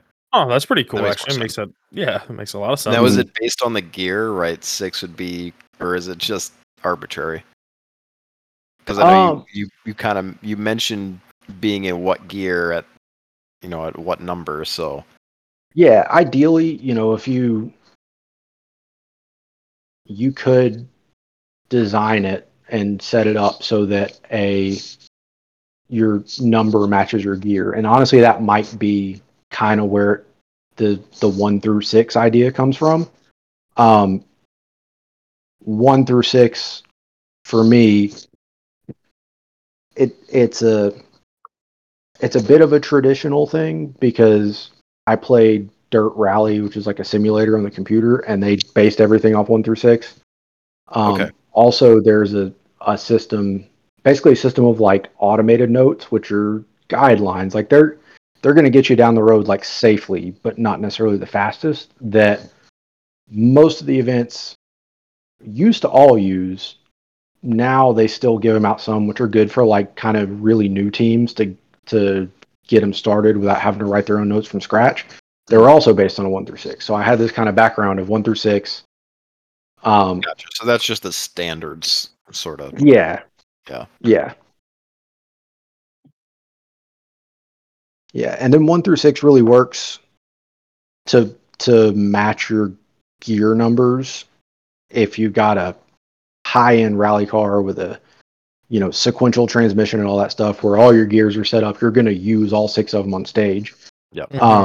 Us with the CD009, obviously we have 6 gears, but 6 is overdrive. Like, we're never going to see that on stage. First gear, I'm basically only. I was like, damn, the 6 must be really fast. Like, Yeah, they're fucking moving. Yeah. No, we'll get the 5th on stage, but we won't see 6 because it's overdrive, so you're not doing anything there anyway. Also, we won't see first unless you're like actually stopped for some reason. So yeah, really tight hairpin. Yeah. narrow. And, I don't know. You could probably make that work. Drift that shit. Yeah. Yeah, try to you get it save that for the oh shit moments, like I'm off the road or I'm backwards or whatever. Like, let's get it in first and get it going again. That's awesome. Yeah. So, couple quick questions. How long's a stage? Because I don't think we covered that. Yeah. So it varies. There's not really there's not a standard, but it can be anywhere from 2 point something miles to, I think you'll see several 12 to 15 mile stages through the year. See a handful of 12, 15 mile stages through the year. Anything longer than that's pretty unusual. And then, anything in between, it just depends. The way these events are made up, so a full, like, top level, like, national event will usually be about 100 competition miles. In that 100 competition miles, that'll be divided up, depending on the length of the stages, somewhere between 12 and 22 or so stages. Most of the time, the events will run so it'll be spread out over 2 days. You'll do 2 loops either day, which a loop being, say I run stages 1, 2, 3, 4, and then I come back to service. Stages 5, 6, 7, and 8 will just be repeating stages 1 through 4 again. So yeah, 100 competition miles or so, basically 50 unique miles run twice. Damn. So yeah, you're not, it's not like circuit racing, around a track where I've got everything memorized and I know where my breaking points are and I know the course, like, intimately. Mm-hmm. Like, it's spread out enough. Like, you're making your detailed notes as best you can and you're committing to them, like you're driving to them as best you can. But you're not getting multiple looks at this. You're not getting to really dial in what each corner means and really optimize it. You're having to kind of improvise your way through it and be ready for whatever circumstances come. Like, I know last time I ran Ojibwe, which was 2 years ago, that's the race up in Minnesota, we did recce on a day that it wasn't raining and hadn't been raining for several days. And the days that we were racing, it was shitstorming on us and everything was swampy and nasty. Fortunately, we had paid attention to the weather and I knew that, so I paid attention to the elevation changes and the lines in the road and stuff, and was able to call out things I thought were going to be slippy. But yeah, like, you don't, you're covering all these miles over all this area over several days. Like, you don't know 100% what those circumstances are going to be as you're coming up to them each time. That sounds pretty crazy. Now, so something that we used to do on the street bikes when we were running down the road and on a road we didn't really know that well was I would look up at the trees. Have you ever noticed that you could do something similar when you're coming, like, trying to do a wreck, or even when you forget a corner, where if you look up and you see that the trees Well, actually, I mean, you can do it either the trees or the lines in the road. Like if you see them start to narrow to a point that like it's touching, then you know it's gonna be a tight ass corner. Or similar with the trees, like if that spacing up top above you is closing, then you're like, oh shit, it is really like it's really a one. Is that something that you have looked into, or is that not really worth it? Yeah, so that's something definitely if you get in a situation where you're like off the notes for some reason, it's useful. And it's something that was and is a lot more prevalent um, in some different rallies that they don't do as much these days. But they used to do a couple of different variants of rally. One where um, basically there was no recce, and they'd give you this set of notes that I mentioned before. They call them Jimba notes, and I don't remember exactly what Jimba means, but basically it's notes like we would make, to go racing, but somebody drives down the road with this like computer system in the car, and it determines the severity of each corner. So doing that without doing your own notes, like you do pay more attention to the tree line and stuff. I don't particularly like that sort of racing because it's a weird middle ground where like it's giving you the corner severity and all this stuff where you should be able to go really fast, but like you don't know because you didn't make the notes and all that stuff. There's another third type of rally which they call tulip notes, which I do kind of like, but I don't think there are many of them left.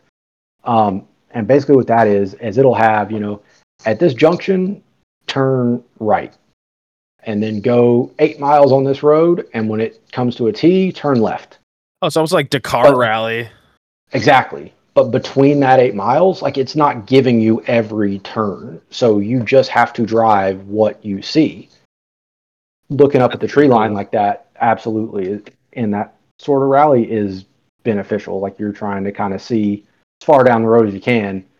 And yeah, that's definitely, we're not running the same speeds when you do those sort of rallies, but it's a different challenge. I think still a fun one too, because it's all a game of chicken, but that's a different game of chicken, right? Because you don't have any inclination that what's over that hill. It's just going over the hill, being as prepared as you can for whatever's on the other side. That's so cool. Now, so we are kind of coming up on 2 hours already. Holy shit! I didn't even realize that. Yeah, it's been flying by. God damn. Now, so generally we do wrap up really like around 2 hours, so we'll start slowing down here. Now, I do have another question for you. So currently you are running the Lexus, right? I didn't miss that you switched cars. Yeah, currently I'm running the Lexus. What is your next car? What are you thinking? Or if it's a different car in a totally different class, what class would you be aiming to go for?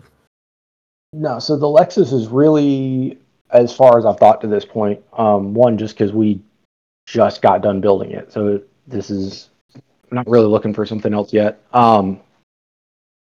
It is, so the way the classing is broken down, like there is an open 4-wheel drive class, which is like the top class. That's where you see, your factory Subaru team and Travis Pastrana and people like that racing. If you want to compete there, you need a whole lot of money.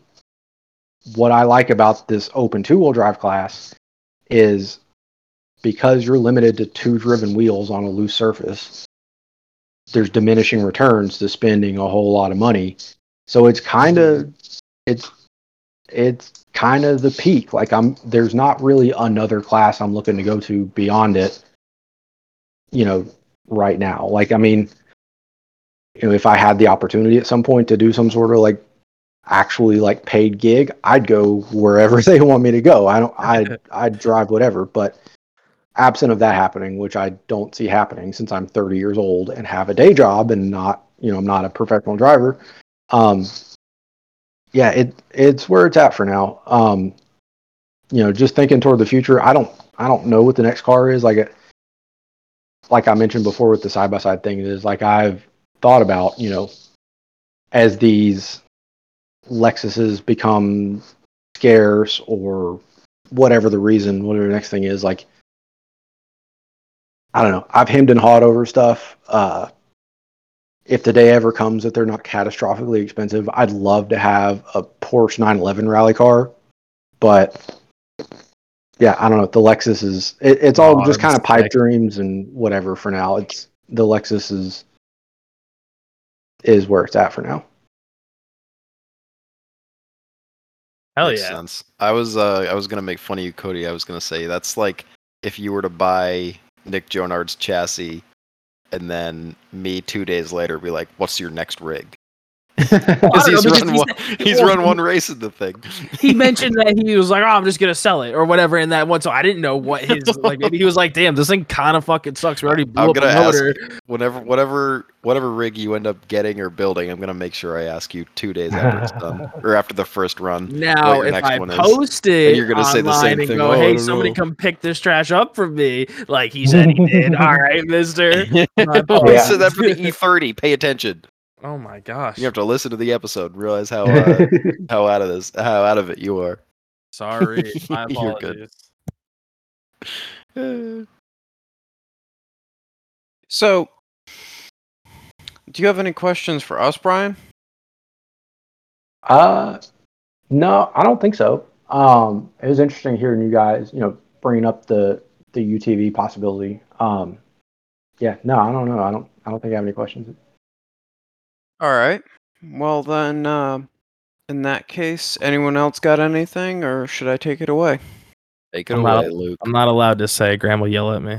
Yeah, well, Okay. You got it then. All right.